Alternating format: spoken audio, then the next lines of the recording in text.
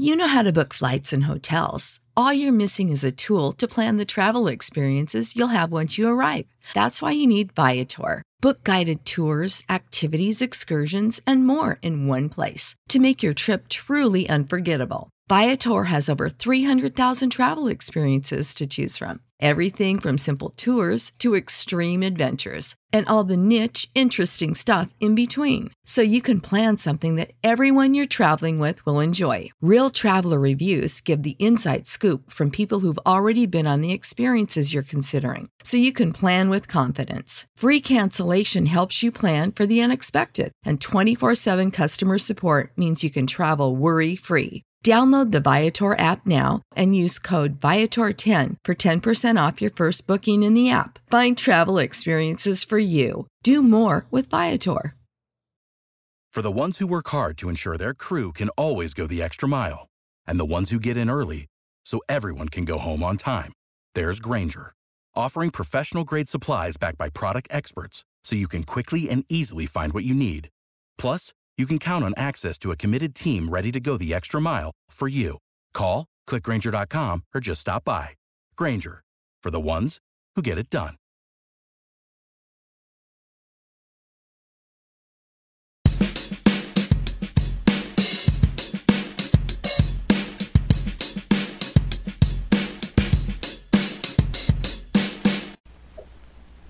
Good evening, everybody, and welcome to another wonderful episode of Jaybird Watching. I am Craig Borden here with my co-host, Brendan Panikar. How's it going, my friend? Good, buddy. Not so good in the game right now.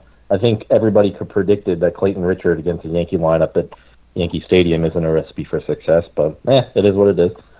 Last night became a little interesting. So there's always that. But Brendan, we got a special guest with us here tonight that I'm going to let you introduce because he's such a good friend of ours. Yeah, the Corsair. Welcome back to Jaybird Watching, buddy. Good to have you. Thanks for having me. And, it's more like welcome back to the land of Blue Jays, right? Because Raptors have been taking over my life, and it's really nice to have a nice little refresher and to be able to talk Blue Jays. It's been a while. Yeah, man, I hear you. And obviously, as you know, me being up here, just how crazy it's been. I still don't think, and probably the entire summer until they tip off again, it's always going to be Raptors in the news. And especially with Kawhi's decision coming up in the next little while, too, eh? It's going to be one of those things that people are going to be watching very closely, and it's giving a lot of sports talk show hosts, I'm sure you know, some content to talk about. It's really good for the city, though, I must say. It is. It absolutely is. But yeah, it's good to have you back talking Blue Jays. Trying to get this podcast continued to have listeners over the last little while with the Raptors run and everything. I would say it has been a little difficult, Craig, but at the same time, I think we've done pretty well in terms of being able to get some Blue Jays content out there in the midst of all the Raptors fun. Yeah, well, we've definitely had more interaction on Twitter and whatnot, and it's been fun. Even in the midst of what has been obviously already a lost season, but there's enough going on with this team that we're going to obviously talk about tonight because, that's the whole, Jaybird watching thing. We're not tower watching or something else like that going on in Toronto. But I think even Adam can attest to that. Obviously his Raptors podcast has to be, you got to be pulling record numbers right now, my friend, aren't you? It is, let's just say that this past season was very good to me. In terms of people listening and the interactions I've had with people on Twitter, likewise, it is definitely opened up a boatload of interest amongst people that probably, or maybe not probably, but some of them weren't Raptors fans to begin with, and it's great how a championship run can really bring some interest to another sport and really bring people in not just the city but in the country closer together. It's a wonderful thing. My favorite thing about that entire run is how many people that we probably all follow mutually, diehard, always tweeting about Blue Jays, no matter what the score is, they're always watching. But when the Raptors were still playing and they were going through their run, more and more people on Blue Jays Twitter was like, yeah, screw the Jays, we're going to be watching the Raptors. So it definitely pulled everybody together. It was nice to see. You all got me watching, and I hate basketball, just saying.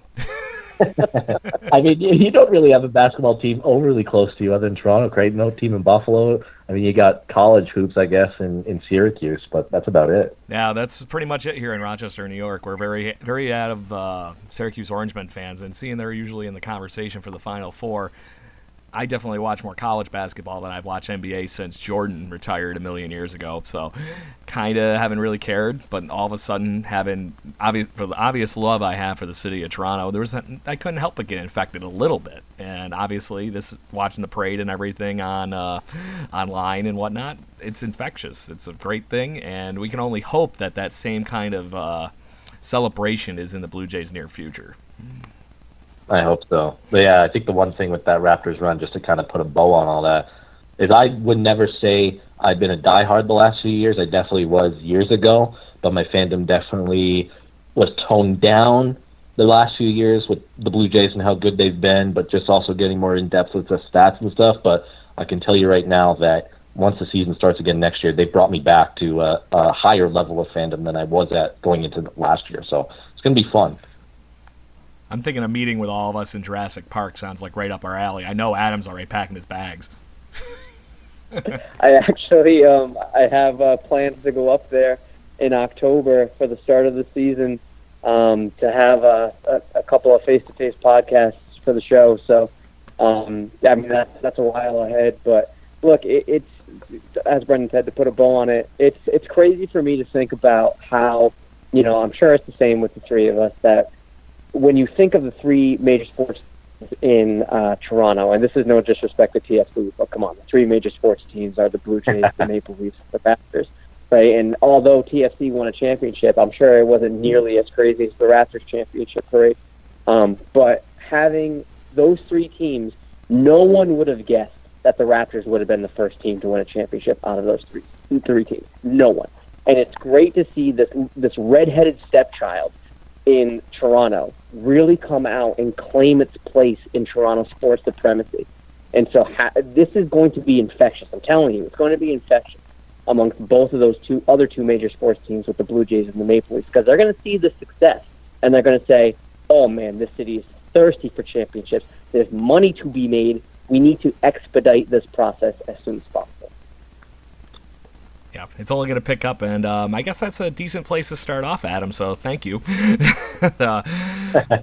Future Blue Jays are very, very prevalent on display in New Hampshire with the Fisher Cats, as they have, 5 All-Stars going to the Eastern League?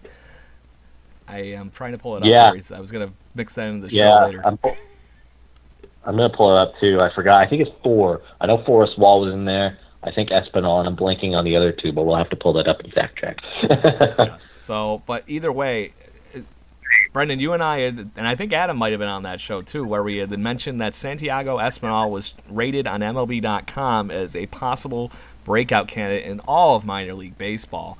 Been on full display, playing very, very well this year, and if it weren't for Forrest Wall, he'd be leading most of these offensive categories on the New Hampshire Fisher Cats leaderboard.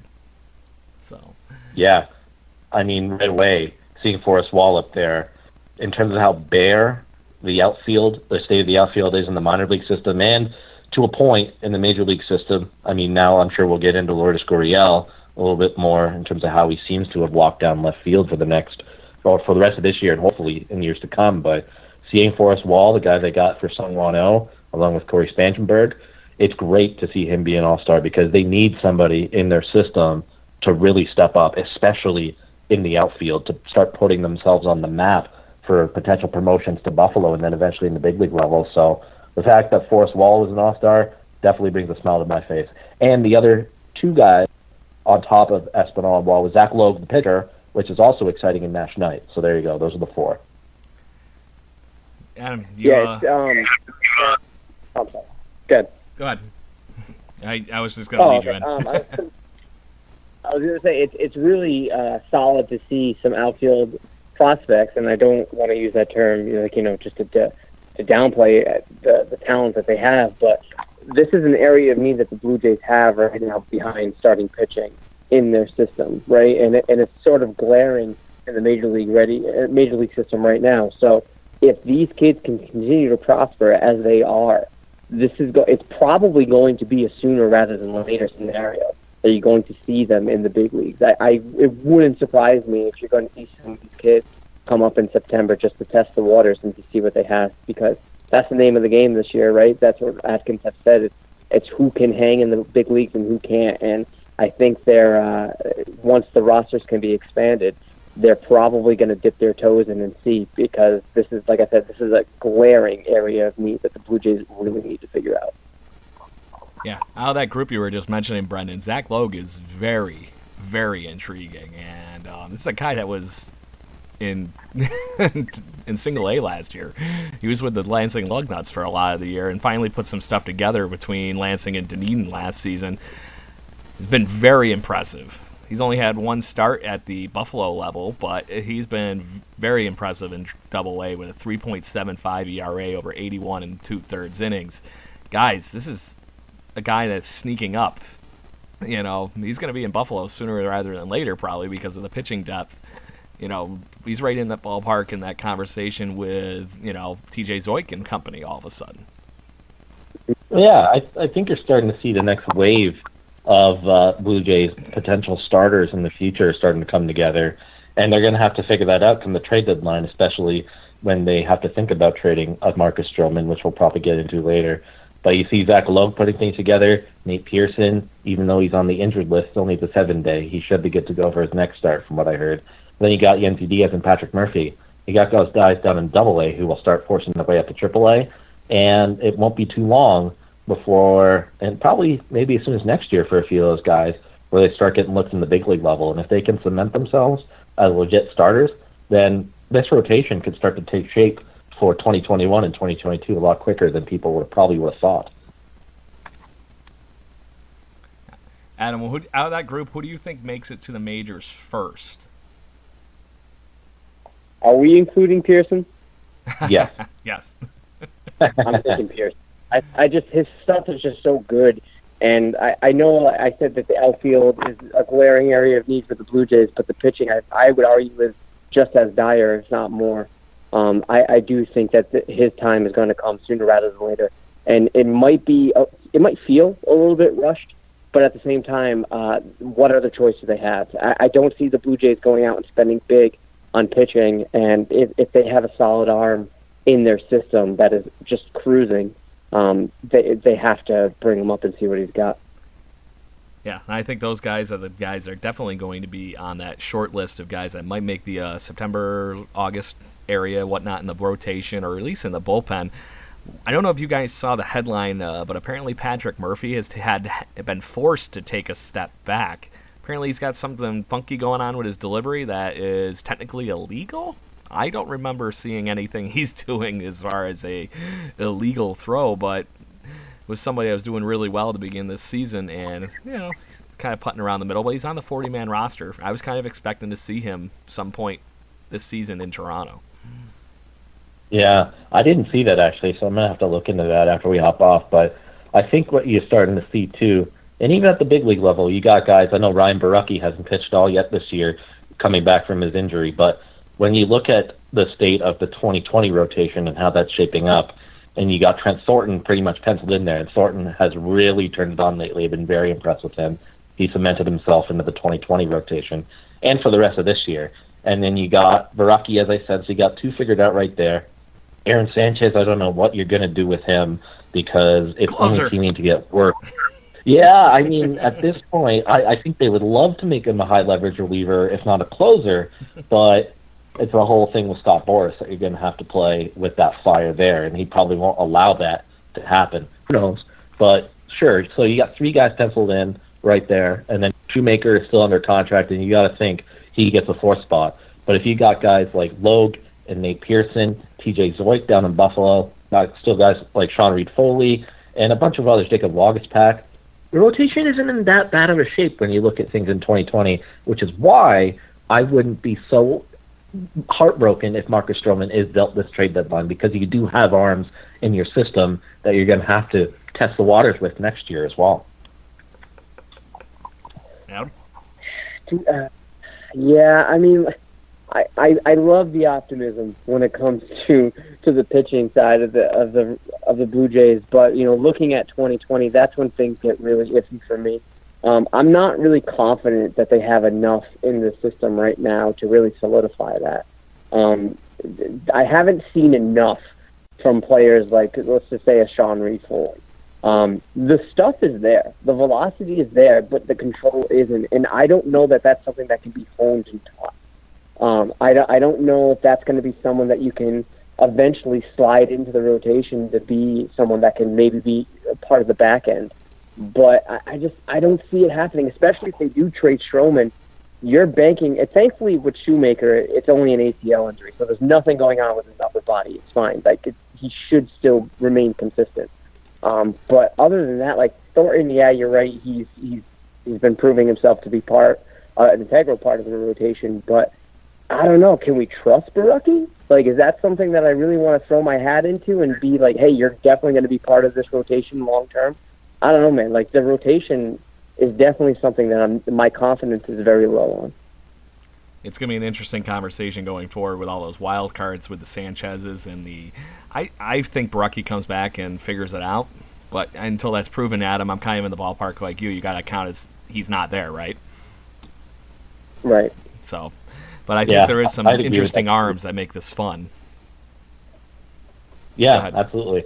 I definitely think that Borucki's injury was way more serious. Obviously, it's way more serious than it was, and it's an arm issue too. So, I didn't even think of that, and I do agree. It is a lot to hedge your bets to a fully healthy Ryan Borucki for next year, especially if he's already dealing with arm injuries and has in the past too down in the minor leagues. So, you got to rely on somebody else who I'm not going to call him injury prone, but he's had some arm issues already, so that's a lot to ride on Ryan Borucki's shoulders for next year as well. All right, fellas, I think we've beaten the minor league thing to pulp here, unless we want to talk Bo Bichette and do some offensive stuff with what's going on in Buffalo here. Bichette and Alford have been pretty much on fire. I don't know if you guys have seen the highlights or not, but Bo Bichette had a 4-for-4 performance the other day. Has looked very impressive. Aren't the Bisons 9-1 in their last 10 games? And it's all because of the offense. And the pitching has actually been somewhat decent down in Buffalo. It's exciting, man. I mean, as I was saying before we started recording, I do want to get down to Buffalo for a game at Salem Field before Bo Bichette gets called up here, because he's obviously the big draw to go see a Bisons game. But yeah, I mean, it's great seeing him make that adjustment, because other than the injury, he did start a little bit slow, and he did that last year when he got to Double-A as well. So it gives me confidence that when he does get to the big league level, he probably will have an extended struggle, kind of like Vladdy did when he first got here. But he'll make those adjustments, and he's proving to be a very, very good hitter and somebody who will contribute quite consistently at the big league level. Yeah, I agree. I think that right now, I know in the beginning of the year, and especially in the off season, I thought that they were going to do the whole service time with Bo Bichette in the same vein that they manipulated it, or however you want to look at it or term it, with Vladimir Guerrero. But looking at the production that Bo Bichette is exhibiting, you have to. You can't keep this kid down in AAA for the remainder of the year. He at least, bringing it back to September call-ups, at least has to be a September call-up. The problem is that the infield positions right now for the Blue Jays are kind of just full. And there's not really a clear for him. But with production like this, what other choice does the Blue Jays have? The difference here is right now if you want to make a late season run to have some momentum in the next season or not. And I don't think the team makes that decision lightly. And if they do, then Bo Bichette's going to be in the minors the rest of the season. But wouldn't it be nice, guys, to do something similar to what the Yankees did a few years ago and just truck through September with a very good lineup that sports Bo Bichette, Vladimir Guerrero, Kevin Biggio, everybody. That is probably your starting lineup for next season. You know what you're getting if you come to opening day 2020 with the Toronto Blue Jays, if you have that little steamroll at the end of the season. I completely agree. And if you get that momentum going, I think they're going to start to put themselves on the map as a team to look out for potentially in 2020. Obviously, as we've discussed already, that a lot of that's riding on the state of the pitching rotation, which is still in flux. But if you get Bichette up here and he hits pretty consistently at the big league level, and you have Vlad, you have Danny Jansen, who obviously hasn't hit very much, but has been very good defensively, You got Rowdy, who's been hot lately, Lourdes Gurriel. You're looking at 6 to 7 different positions around the diamond, Randall Grichuk included because he's under club control now for the next 5 years. You're looking at 7, maybe even upwards of 8 different areas with young talent that will be good to go for 2020. And that's only going to benefit them long term because they've got their first full big league season struggles out of the way. They're ready to go offensively. I think we'll see a much better offensive team in 2020. You have to hope. You have to hope it happens. And there's no doubt in my mind that part of the equation for the Blue Jays will click because look, I know there's a huge jump in terms of talent and opposition from AAA to the majors. It's huge, and that shouldn't be understated. However, when you have kids that have been playing together for as long as they have, especially like the foursome of Vlad, Biggio, Bichette, and Rowdy, you have those kids, that core, playing together for as long as they have. They were pretty much bred to win, right? And they are part of this winning culture that has been established in the minor leagues throughout the vast majority of their career. They're some of them, being Rowdy and Cavan and Vladimir, they're seeing like some downfalls right now in experiencing that with the Blue Jays, which I think will humble them. But once those 4 and the rest of the group click, especially in the future, I think offensively this team is going to be dangerous. Yeah, honestly, I think even bringing Bo Bichette up into that group will light a fire under all of them because when you watch them play in the minor leagues, they feed off of each other immensely. And this is the same thing that we saw with Cavan Biggio hitting his first home run, with Vladdy and Lourdes jumping like they had springs on their under their asses on the bench and celebrating with him. You know, it's just that's how fast they got up. And those are the kind of things I think that they need in this dugout right now, especially to finish the season. And if that is going to be your core, which probably amongst this conversation includes Lourdes Gurriel Jr. in that foursome, now 5, that's a hell of a core in an offense. That's a 2, 3, 4, 5, 6 in a lineup that I'd have trouble getting through if I was a major league pitcher. Yeah, right. I mean, you go around the diamond in terms of guys you think will be solid and solidified for the opening day roster in 2020. You have Jansen at catcher. Rowdy's probably going to play first. Maybe Smoke if he's around post deadline and they decide to extend him. Then second base is still up for grabs, but that's fine. It's not a position that they need to figure out right away. Then you got shortstop with Bo, third base Vlad, left field Lourdes Gurriel, right field Randall Grichuk, center field still up for grabs. Hopefully Anthony Alford or Teoscar Hernandez, who hasn't looked terrible out there, or Jonathan Davis comes up. You're looking at almost a full, solid 9 guys who will be penciled in, and they're young, and they'll all grow together. So it is exciting, and that seems to be pretty close to being figured out. So they got to get the rotation figured out for 2020 and 2021 as well. So, yeah, gentlemen, for sure. And you might No, go ahead. Oh, I'm sorry. Go ahead. No, go ahead, Adam. You got something. I was going to say you might see something in similar vein quicker. Like I know I said that I was thinking that the front office might pull the service time thing with Bo Bichette, but this trade deadline, and I'm sure we're going to get into that later, but this trade deadline definitely has a lot riding on it. And you have some candidates on this Blue Jays squad that I think, and you had the obvious names as we mentioned, like Stroman and maybe a Justin Smoke, as you just mentioned, Brendan, but there are other candidates on this team that are cheap and that are producing that aren't part of the long-term future for the Blue Jays. And I'm looking at like an Eric Sogard or a Freddie Galvis. If one of those or both of them go and are traded for assets for the future, you're going to see a Bo Bichette come up here sooner rather than later. And that wouldn't shock me at all. It's like you read that right out of my mind. That's where I was going, Adam. Segue master. My brains. So, as far as all those guys go, how impressed are you guys with the fact that Lourdes Gurriel Jr. over the last 30 games has more or less just ran away with a job in left field? Last 30 games, he's batting .327 with 19 RBIs, 10 home runs. That's even more than I had expected from him, you know, coming into the season after his good performance in most of the season last year. So just let's weigh in on that, guys, because he's just, like I said, I'm shocked that he's stealing this job. Yeah, and throw in 5 outfield assists in those last 30 games as well. He's looked so comfortable in left field, and that's obviously going to be a key. And you know what? If he's a mainstay in left field and you can play him at short or third or second in a pinch, you're starting to look at that super utility guy they thought they would get with Lourdes Gurriel. So, yeah, he's looked very comfortable out there. And every team needs that surprise to come up and steal a job when you're in a state of transition like this roster. And if Gurriel continues to finish the season strong, he's your left fielder on opening day in 2020. And he has completely stolen that job from Billy McKinney and from Teoscar Hernandez, both of who spent time down in AAA. So, yeah, the fact that Lourdes Gurriel seems to have found a position where he can play the majority of the games and looking comfortable in hitting and just looks all around very, very good. It's great. You have left field solved as far as I'm concerned heading into 2020.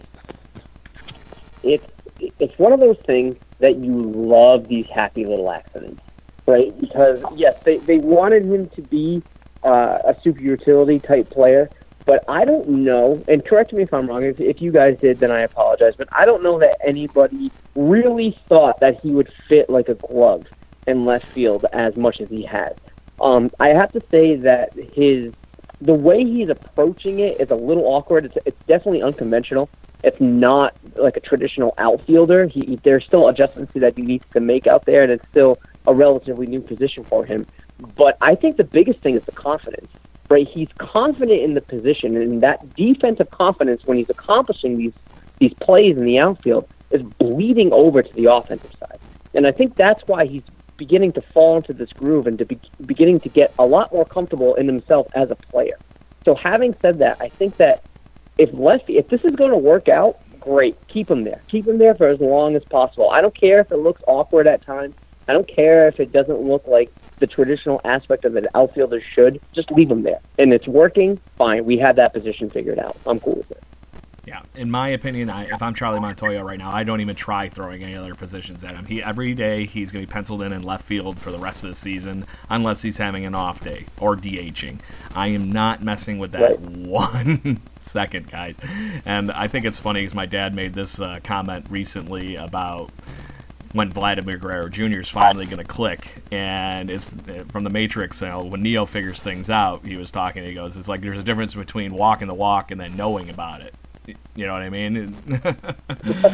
So now Lourdes Gurriel Jr. knows that he's a Major League Baseball player, and the confidence is everywhere. Like you said, Adam, it's on the outfield, it's in the batter's box. He's doing everything a good Major League Baseball player should be doing. Right.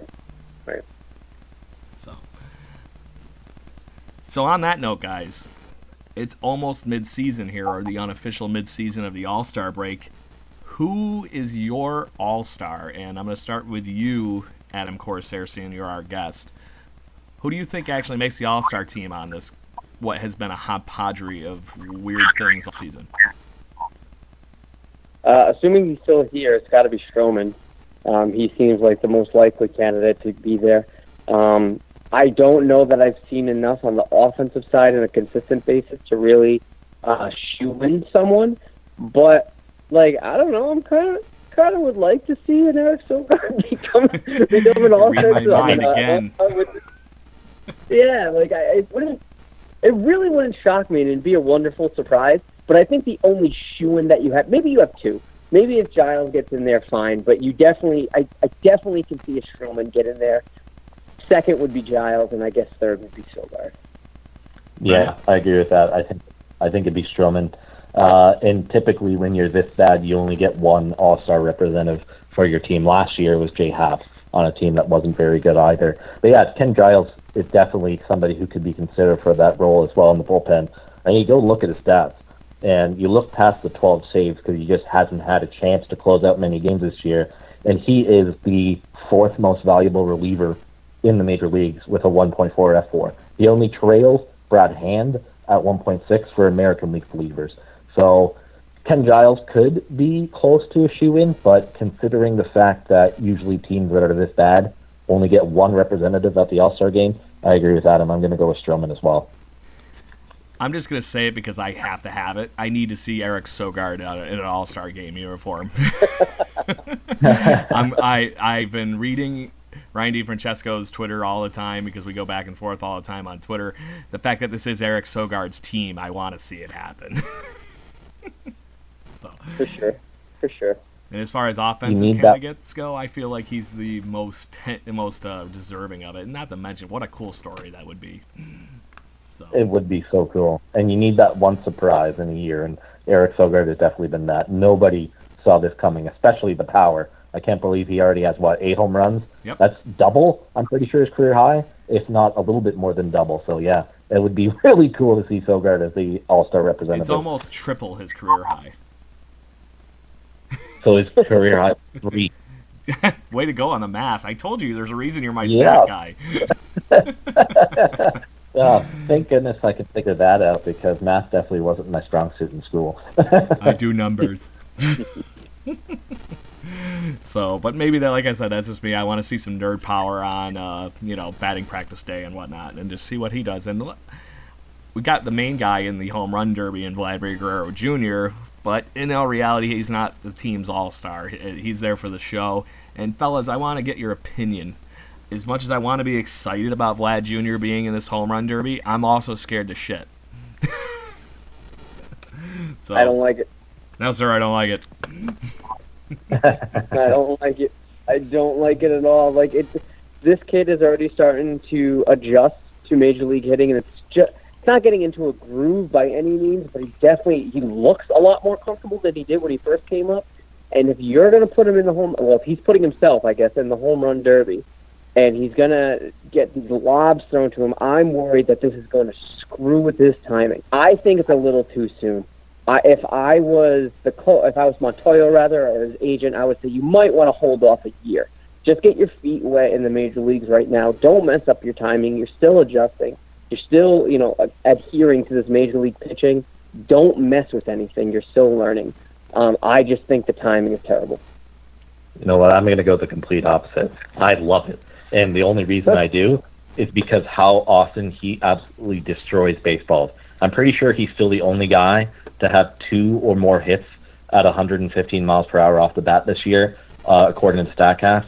So you throw him in an All-Star Derby where he's getting meatballs to hit, it's going to be a spectacle. So personally, I'm stoked to see him in the home run derby. So it's going to be a lot of fun for me. Yeah, I'm somewhere in the fine middle between it because I want to see it.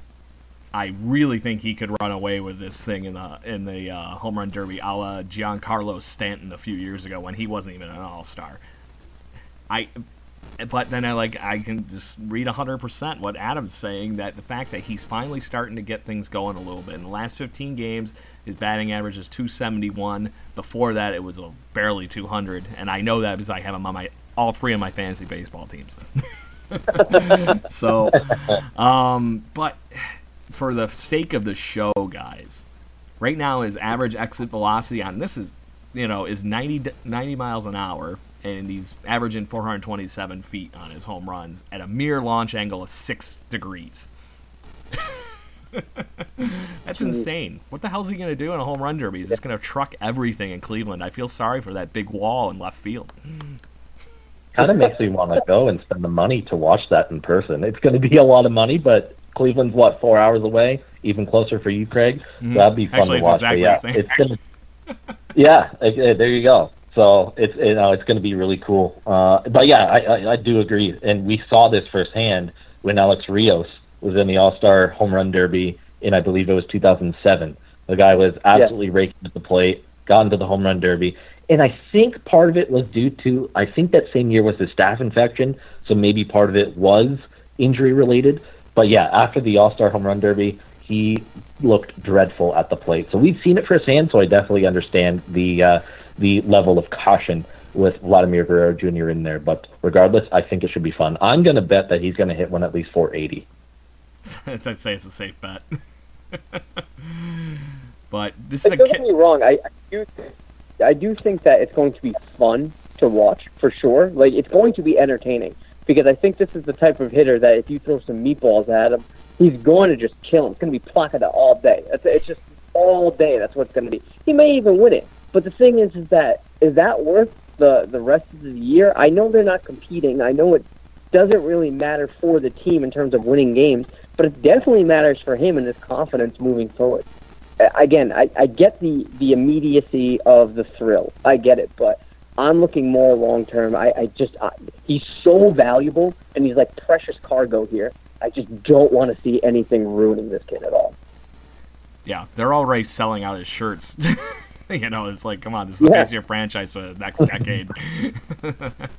So I hear you 100%, Adam. But it is going to be fun to watch. And this is a guy that's been playing in home run derbies since he was like knee high to a duck. So I'm not thinking the spotlight's going to completely hinder him or anything. But Adam, like you were saying, the timing thing, I just hope that he has like a completely different swing for home run derbies or something like that, and he just does that. He doesn't have to worry about his timing as much. He serves up BP fastballs all day. Just don't overswing and injure yourself, because that would be the one legit concern I have. If you swing way too hard, you never know. You could tweak an oblique or something like that, and oblique injuries are very tough to rehab from. So that'd be my one biggest concern. Yeah, exactly. So he's definitely going to have to be careful to not overswing and injure himself. Guy, why'd you have to say it? It's a concern, man. It is. Knock on desk, that doesn't happen. I beat you to it, Mr. Corsair. Yeah, and I just knocked on mine too. So there, we got all three of us. There you go. So, in the midst of that, guys, there is something I was hoping that we could touch on here, and I don't know if you saw the article on Sportsnet the other day, but apparently the Blue Jays are doing something a little different as far as BP is concerned, and maybe getting away from some of this idea of the meatballs that you would serve up for a home run derby. The Blue Jays have actually hired 2 ex-major league pitchers, or minor league guys, whichever way you want to call it, quadruple A players, to be the club's primary pitchers for batting practice. And one of the guys they hired was actually former Blue Jay Zach Stewart. I think this is kind of interesting because you're not just serving up meatballs all of a sudden. You have major league, at one time, quality arms throwing batting practice. Does this give the Blue Jays an edge, or is this something just worse than the trying in the midst of a dying season, fellas? I love the angles here. I love when the team can think of something new and it's sort of innovative. But I don't know. I must admit that I haven't seen footage of it, so I don't know if they're actually serving up pitches that are like challenging and not just meatballs. But if they're just meatballs, what is the difference? Like, what are we really dealing with here? Is this sort of like just lip service and something that sounds cool, or is it something that's actually challenging them and honing them a lot quicker before a game to get them more ready and primed for a game time? I don't know. So if they're serving up challenging pitches, then great. I think they're utilizing it correctly.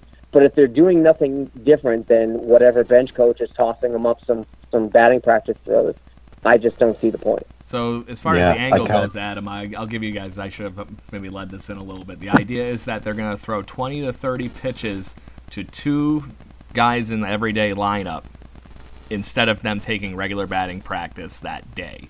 And the idea is that they're seeing minor league level, at least, pitching instead of the regular everyday 60-mile-an-hour tosses. Got it. So it's a rotation thing. I'm interested to see that in action. I think I'm kind of along the lines of you there, Adam. I want to see what it looks like first before making any judgments on it. It definitely sounds cool, and maybe it's something that other teams will adopt if it's successful.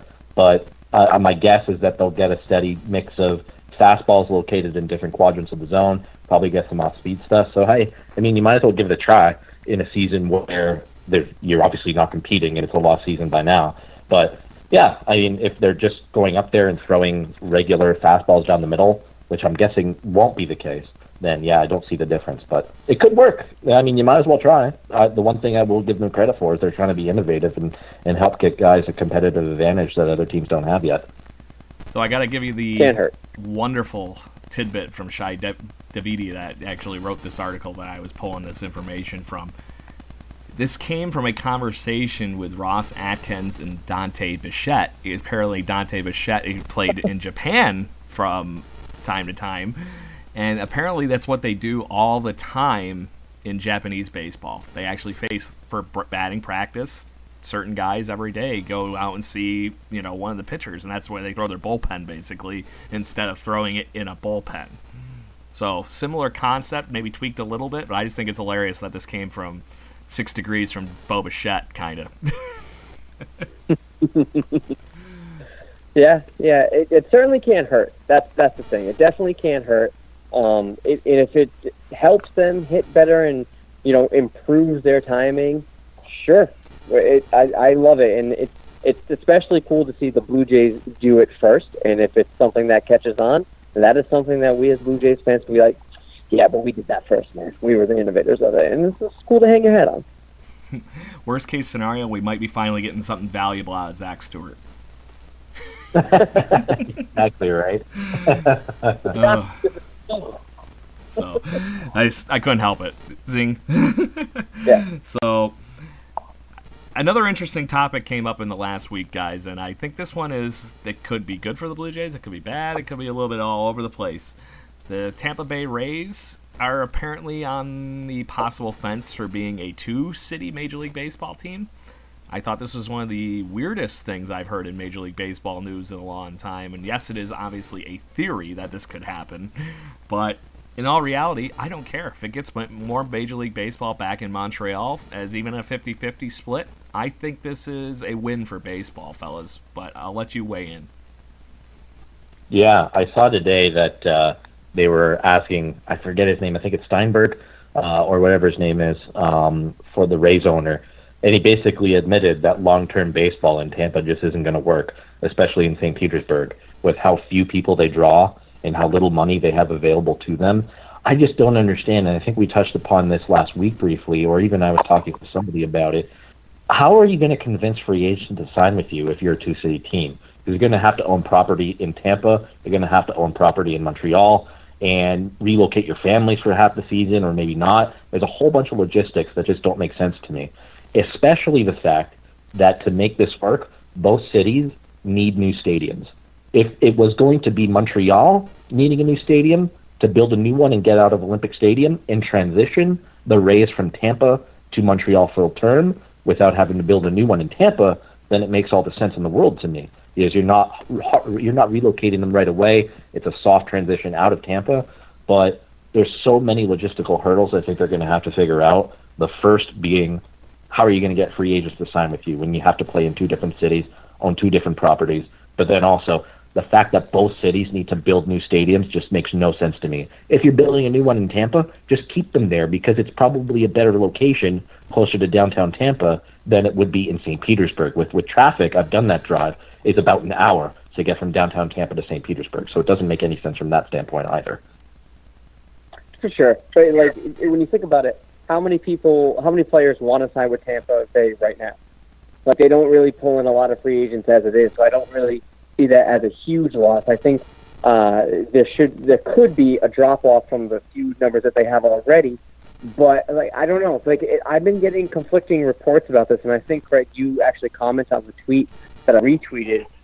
John Romano tweeted that the plans just, I don't know if they're dead already, they're not going to happen, and the owner of the Rays is just pleading for it to happen, or more saying theoretically it should happen, because I guess the Rays have a user agreement with the mayor of St. Petersburg that says he's not going to grant them permission to go to Montreal. And they have an agreement with St. Pete until 2027. So I don't see this happening in the near term, if at all. And if that's the case, then this deal might be dead already.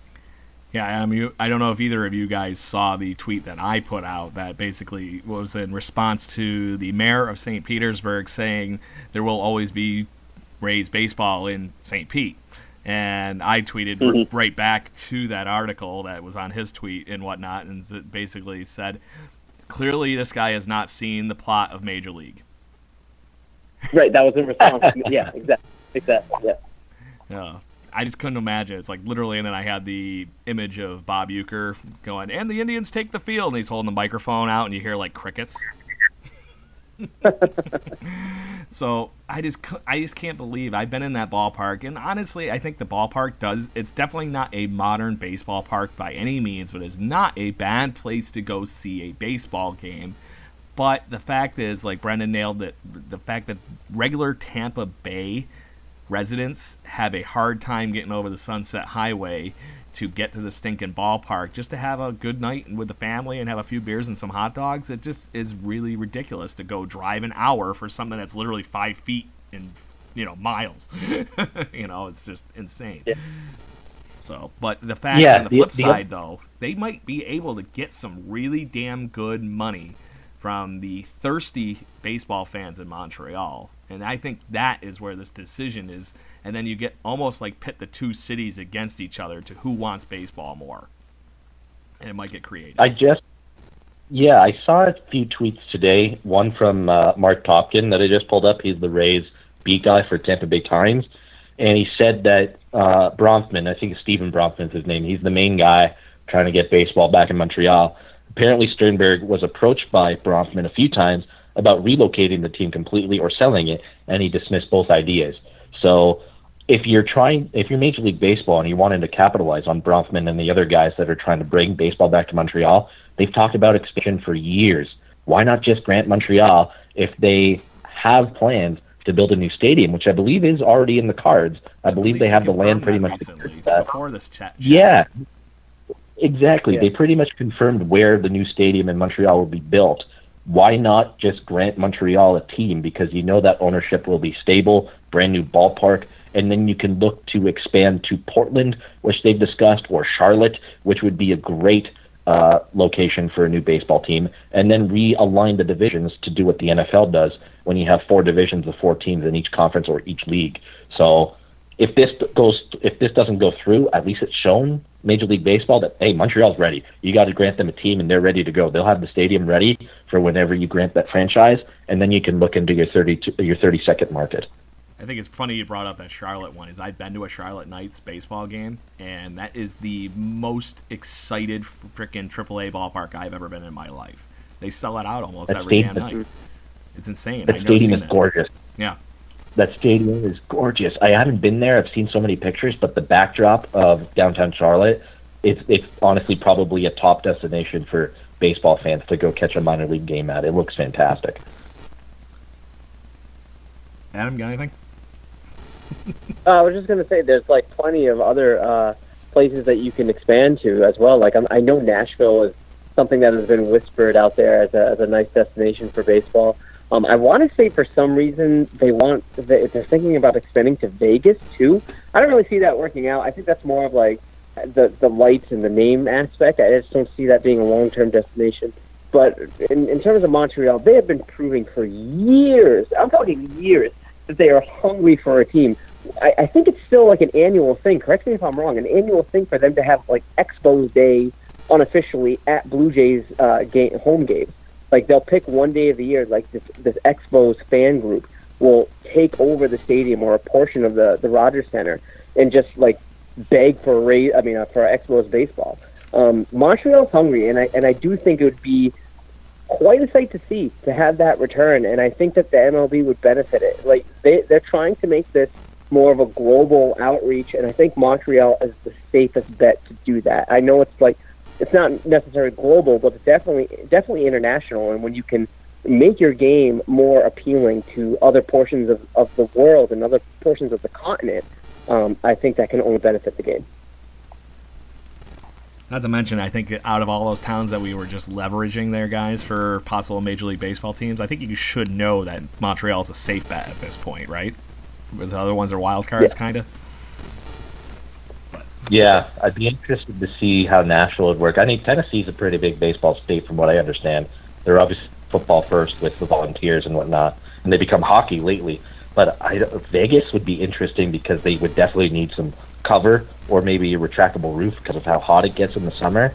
And Portland has been the one that I've seen the most, and I think that would be very intriguing because then you'd have the rivalry instantly with Seattle, and you would add another team to the West Coast, which I think they're looking for. But no, there's a lot of baseball markets that definitely make sense. And Montreal, I think, is at the top of the list, and MLB clearly is looking at ways to get Montreal a team again if this idea has been granted by MLB to explore. Good deal, fellas. So, sorry everybody for the Blue Jays tangent to Montreal there for a minute, but yeah, we're going to dive back into some of this fun. Stroman to the Yankees. Fellas, this seems like it's carrying a little weight all of a sudden, or is it just me?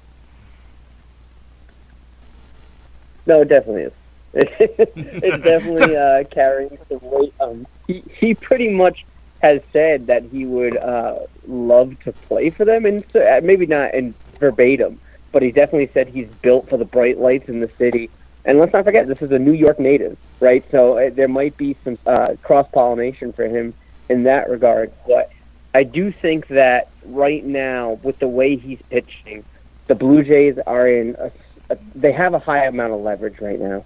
And the Yankees definitely need some starting pitching improvement in their rotation. I think if right now, with the Astros being a little bit injury-ridden, now is the time to strike, and now is the time for them to get ahead of them and try to get that home field advantage for later on in the postseason. These are the games that sort of matter. So I do think that it would benefit the Yankees. The thing is, if I'm the Blue Jays, I'm not hesitating to say the conversation starts at Clint Frazier, period.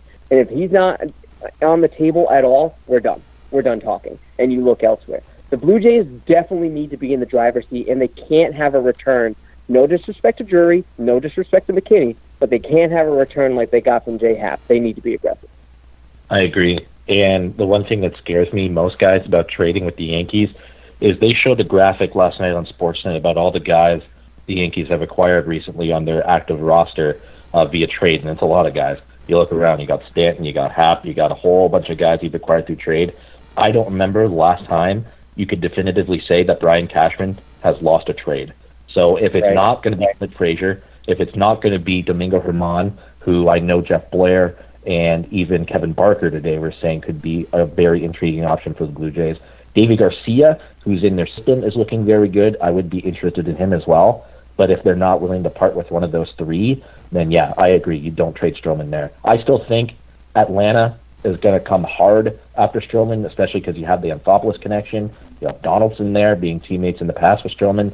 But also, they just sent down Mike Fultonevich, who I believe was their opening day starter, and he's dealt with injuries. Atlanta is in serious need of a starting pitcher. So I still think out of the teams that will push the hardest for Stroman, my bet would be Atlanta. And out of those two teams, Atlanta probably has the more abundance of major league ready prospects to go after for the whole, what you could get in possible return, right? But if we do this trade with the Yankees, because it is a division rival, guys, if we don't get somebody that is either on the major league roster or damn near close to it, like Clint Frazier is the good example, obviously, here, I don't think you can make this trade with him. Am I completely out of my mind? No. I agree with you. Absolutely. So, and not to mention, I just made the goof a couple days ago that, Clint Frazier to this trade makes perfect sense. Red hair, Canada Day uniforms, all red, equal awesome. So, personal opinion. No, sure. And I think when you're dealing with a division rival, and I use that term lightly because right now the Blue Jays really don't have any rivals in the traditional sense, but when you're dealing with a team within your division, you can ask for a little bit more, and I think that those teams within the division expect that, right? The asking price that the Blue Jays theoretically would have to a Yankees may not be as expensive as the price that they would have asked from the Braves. Right, it might come down a little bit from the Braves only because they don't have to see the Braves 18 times a year, right? And I think that does play a role. It'd be silly if it did.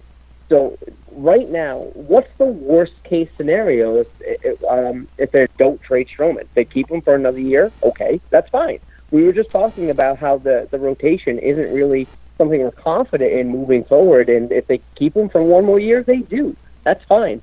But they definitely should be aggressive. They definitely should ask for a lot because this is a guy, yes, he's our number one pitcher. He's not an ace. He's just not.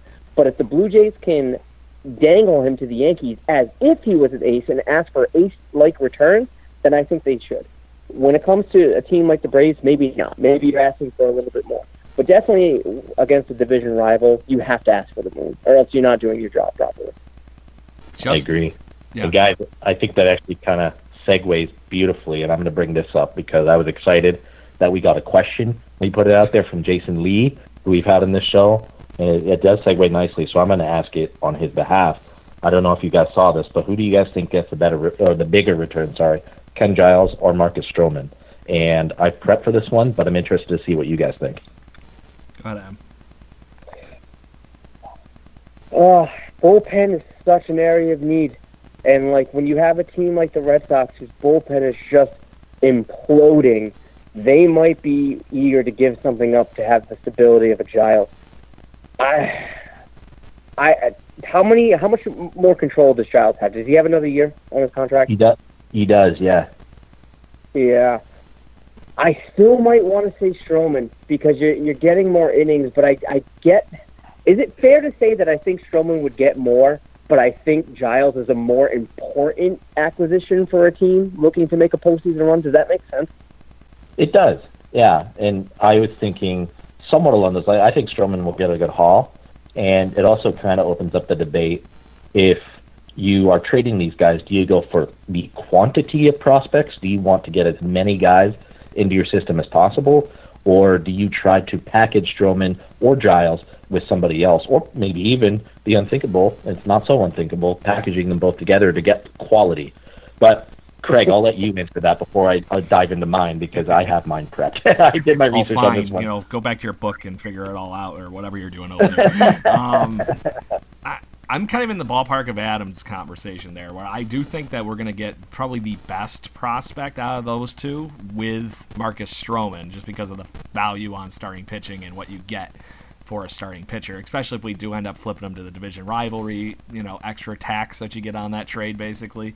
But the other catch is, I think there could be a possible bidding war going on for Ken Giles, just because there are so many teams, like Adam mentioned, the Red Sox. We took complete advantage of that bullpen this past weekend, and that's where this conversation could go. Who could pay the most to get somebody as good and under control like Ken Giles? Yeah, and here, I'll try to keep this as succinct as possible based on what I went back and looked at. And I looked at the original haul that the Phillies got for Ken Giles, and no, this is a little different because it was an off-season trade with the Astros. But they got Vince Velasquez, Mark Appel, who at the time was number 43 on MLB's top 100 list. With Velasquez, he no longer qualified for prospect status, but if he did, they said he would slot in at number 5 on the Phillies top 30 list at the time, and he was re-ranked as number 69 on that. So you got 2 guys in the top 100 in that trade originally. Plus you got Brett Oberholzer, who didn't end up being anything. He was a veteran. It was kind of a throw-in Thomas Eshelman. So you got 4 guys. I know Phillies also sent a few prospects back to Houston. But when you look at Stroman in terms of how he's doing right now, 3.04 ERA, it's great. But as a ground ball pitcher, when you look at his FIP, 371, it's probably a little bit more indicative of how he's actually pitched this year. But I went back and looked, guys. Last year when the Blue Jays traded J. Happ, sure, he had a 4.18 ERA, but he was worth 1.9 wins. Stroman right now is worth 2.0. So just 0.1 wins more. And you only got Brandon Drury and Billy McKinney for that. And I also went back and looked at, because I'm thinking you may be able to get something like a David Price return. But after I looked at it, Price, when he was acquired by the Blue Jays in 2015, was worth 4.1 wins. And he was a legitimate number 1 ace. Matt Boyd has turned into something pretty good. And Daniel Norris is still in their system, and they still have Jairo Labor, too, the 3 guys that they sent over to the Detroit Tigers. So I think the return can come in between a David Price and a J. Happ return in a trade for Stroman. I think the quality of prospect would be better for a Ken Giles trade because the precedent was there. You got 2 top 100 guys in a minor league system and in MLB's top 100 rankings for Ken Giles originally when he was traded from the Phillies to the Astros.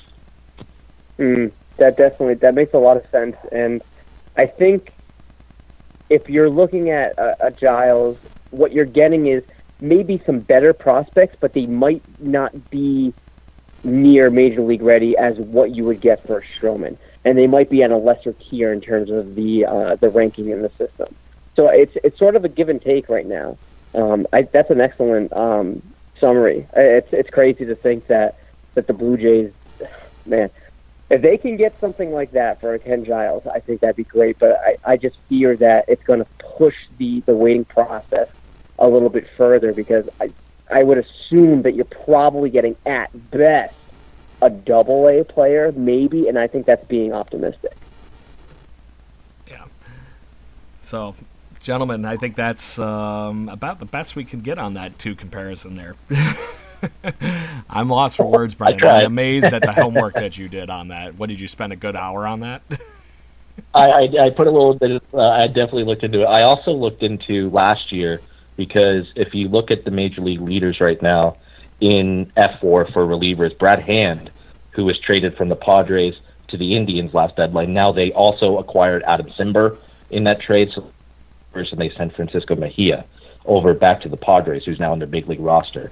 So I'm wondering maybe in a Giles trade, if you add a reliever or maybe another piece, you could get something like a Mejia at the trade deadline who can impact your roster as soon as next year. That may be a bit of a stretch, but I looked into that as well just to see, because Hand is the only reliever that's more valuable than Ken Giles right now. I think that says a lot, too, because the Indians were kind of in it still. But yeah, it's amazing how things change from year to year. But, gentlemen, speaking of changes, over the last week we've seen, obviously, once again, just like usual, the good, bad, and the ugly, but this week it did end on a high note before this episode, as the Blue Jays actually took a series from one of the better teams in baseball in the Boston Red Sox. I know Adam Corsair, Mr. I Live Close to Boston, is probably foaming at the mouth with loving the idea that he had to walk into work with all his Blue Jay gear on for a change and hold his head high. Tell me what you thought about that series and what your takeaways were. Game 1 was a little wonky, huh? That messed with our emotions a little bit, but we kind of gave it right back at him for Game 2, and Game 3 was just fun to watch. Look, it's fun to see the Red Sox. You know, in the beginning of the season, they're just like, they're so hyped. This team is so strong. They're going to go to the World Series, or at least in my area, that's what they're saying. But seeing their bullpen, as we've already discussed, just like cough it up, especially in walks, man. I love it. I can't get enough of it. Inject it all into my veins. It gives me something to watch. With this Blue Jays team, that gives me confidence, right? It might be a sense of false confidence and false hope in terms of like where they'll end up in the end of the season, but it's still fun to see. Like, this is the Boston Red Sox we beat, and you see these large crowds at Fenway sort of filter out when they lose, and we're just like, that's right, you guys aren't real fans at all. So it just makes me really happy when the Blue Jays do beat the Red Sox, because you're right. The people at my work the next day, they're very quiet, and I'm just like, that's right. A really bad Blue Jays team took 2 out of 3, and it's great to see. I love the meltdown by Jared Carabas on Twitter after the Blue Jays came back on Saturday and then won on Sunday. I like Jared Carabas as a writer for Barstool. I think he's a decent guy. But, yeah, it was fun to see them take 2 out of 3 from Boston. And you know what? The fact that their bullpen continues to cost them, they might not even make the playoffs strictly because of their bullpen. If the playoffs started right now, the Red Sox would miss. So that, again, as we kind of touched upon with Ken Giles, could make the Red Sox a very intriguing team to trade with if they want to pony up and get Ken Giles.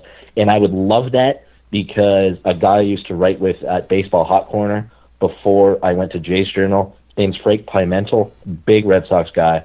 At the beginning of the year, when Giles came in on that Thursday and blew the save against the Red Sox in early April, he was calling Ken Giles a hot mess and a complete joke. It would be awesome. It would be awesome to see him have to cheer for Ken Giles, and I'd be like, dude, you were calling this guy out and calling him crap, right? So, yeah, no. The other thing that gave me joy is Ryan Brazier, who just came out of nowhere last year and was so important to them in the World Series, is coming back down to earth. You had to call that back then that, yeah, Ryan Brazier is not very good. So that kind of gave me joy watching him implode on the mound, too. But it was fun. It was definitely fun. And it's one of the rare little moments of joy that we've had with this team in 2019. Yeah, I think the biggest thing I took away from this series over the weekend against the Boston Red Sox was the fact that the Blue Jays can be sneaky good. And in all reality, they weren't overwhelmingly trouncing the World Series champs, but they outscored them for the whole series 19-15. Not too big a difference, but guys, this is a team that we haven't been able to score runs all damn year, and all of a sudden we just took it to one of the best teams in baseball, and they really got to Chris Sale, who has been more or less over the last month probably the best pitcher of that month. It was kind of insane to see them take it to him. in the first game of the series, which unfortunately they lost, but they got 3 earned runs off of Chris Sale and chased him after 5 innings. That was pretty impressive, fellas. Yeah, definitely was. So, but I think the big thing is that they're going to battle and they're going to try to be in these games. And I think we saw that last night with the Yankees series opener there, that they were down and they ended up making it a interesting watch for Yankees fans by the end of that game, only trailing by 2 runs. And most of that obviously off of Freddie Galvis's grand salami. But guys, I think that's what this team needs to be for the rest of the season. Just grind every stinking pitch out and do the best you can. And you see what happens when they leave it all out there on the field. Sometimes they get wins like this series, and that's a nice way to wrap up a season with what we have left of this. What do you guys think? I like to see it, like especially with last night's game against the Yankees. I was watching this with my wife, and we were just, we had this, again, that false sense of confidence. We're just like, all right, they're kind of digging in. They look good, and all of a sudden in the 5th inning with Aaron Sanchez, you just see it kind of just like fall apart. It's like, all right, yeah, this is not good at all. You stay until the end of the game. You see Freddie Galvis' grand slam, and just like, you're within reach. This is possible, and of course they don't win the game. But even tonight's game, like I don't know if anybody's. Probably by the time people listen to this, the game will be over and you'll know the result. But right now, they're only down a run. It's only a 3-2 game, and there's still plenty of time left to come back. This team is resilient. The talent is there. The tools are there. It's just a matter of polishing it up. It's just a matter of really bringing out the best in these kids and making them major league ready on a consistent and reliable basis. Once that happens, I have full faith in this team, and you're right, Craig. You see it in spurts. You see it in these little flashes on this team that, you see it and you're just like, that's what they could be. That is exactly what we were looking for, especially in the beginning in the off season. When you and I, the 3 of us actually, were giving predictions as to where this Blue Jays team will finish up at. Craig, I think you said they have the possibility of finishing at 500. That's not attainable right now by any means, especially knowing what we have and knowing the trade deadline situations that we've been discussing. But you do see these moments that this team can really burst at any time. It's just a matter of clicking it right on all cylinders. Yeah, I completely agree. You kind of took the words right out of my mouth. With series like just over with the Red Sox and a little bit from what we've seen in this Yankee series currently, even though it's still very muddy in terms of and how clear it's coming through, you can truly see the core of this team offensively, at least, and what they could be as soon as next year. So for Blue Jays fans wanting to continue to watch this team in as bad of a season it's been, even if they don't win series, as long as they look competitive, people are stringing hits together, knocking balls out of the yard, playing good defense, you can dream on 2020 being a much better season, and it's not that far reach to think that they could be a much better team as soon as next year. It's coming together.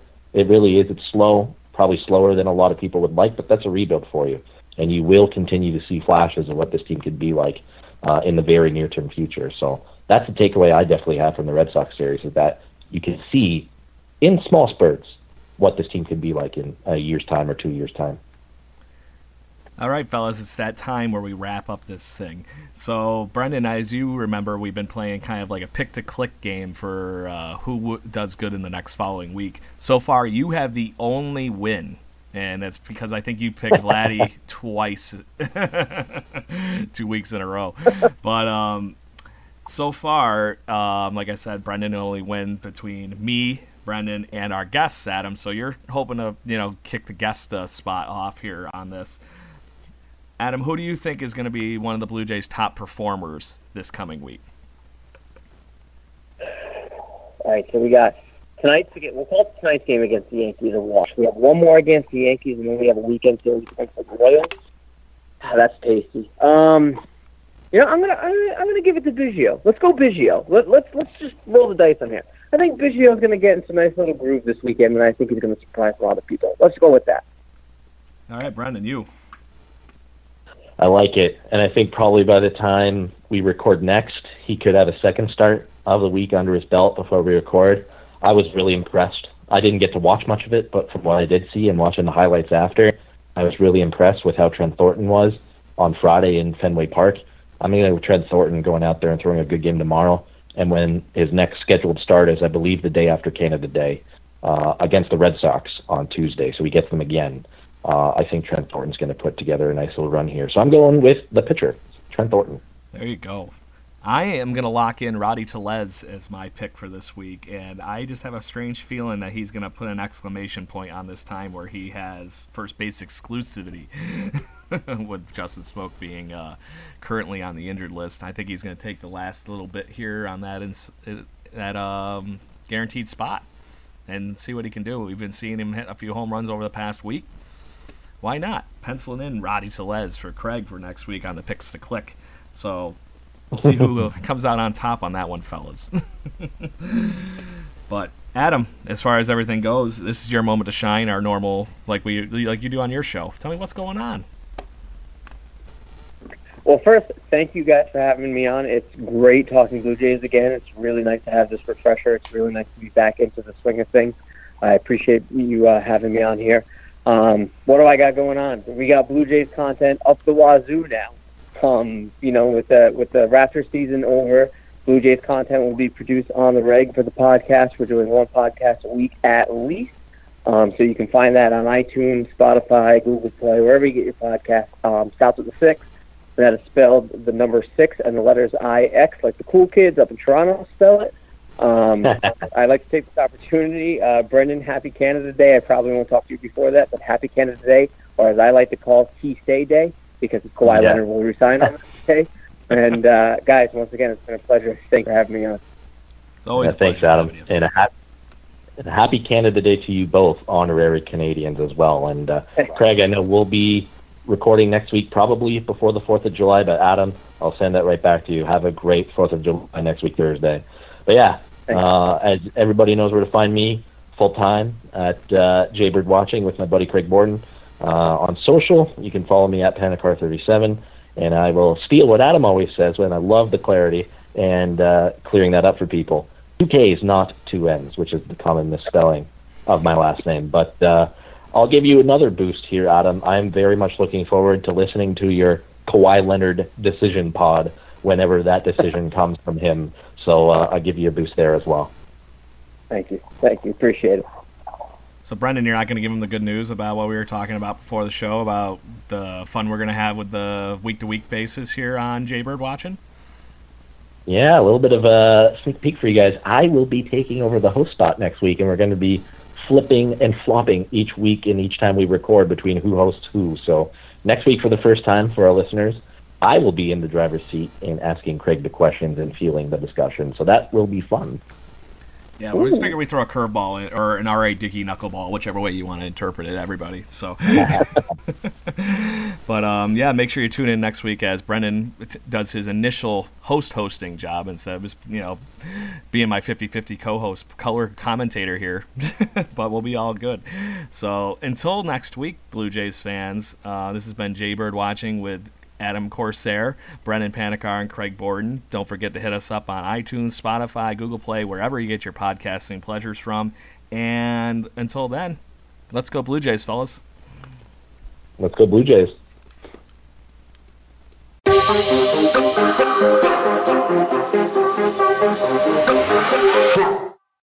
You know how to book flights and hotels. All you're missing is a tool to plan the travel experiences you'll have once you arrive. That's why you need Viator. Book guided tours, activities, excursions, and more in one place to make your trip truly unforgettable. Viator has over 300,000 travel experiences to choose from. Everything from simple tours to extreme adventures and all the niche, interesting stuff in between. So you can plan something that everyone you're traveling with will enjoy. Real traveler reviews give the inside scoop from people who've already been on the experiences you're considering. So you can plan with confidence. Free cancellation helps you plan for the unexpected. And 24/7 customer support means you can travel worry-free. Download the Viator app now and use code Viator10 for 10% off your first booking in the app. Find travel experiences for you. Do more with Viator.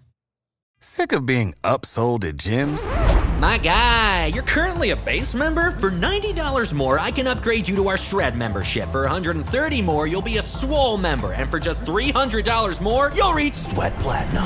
At Planet Fitness, you'll get energy without the upsell. Never pushy, always free fitness training and equipment for every workout. It's fitness that fits your budget.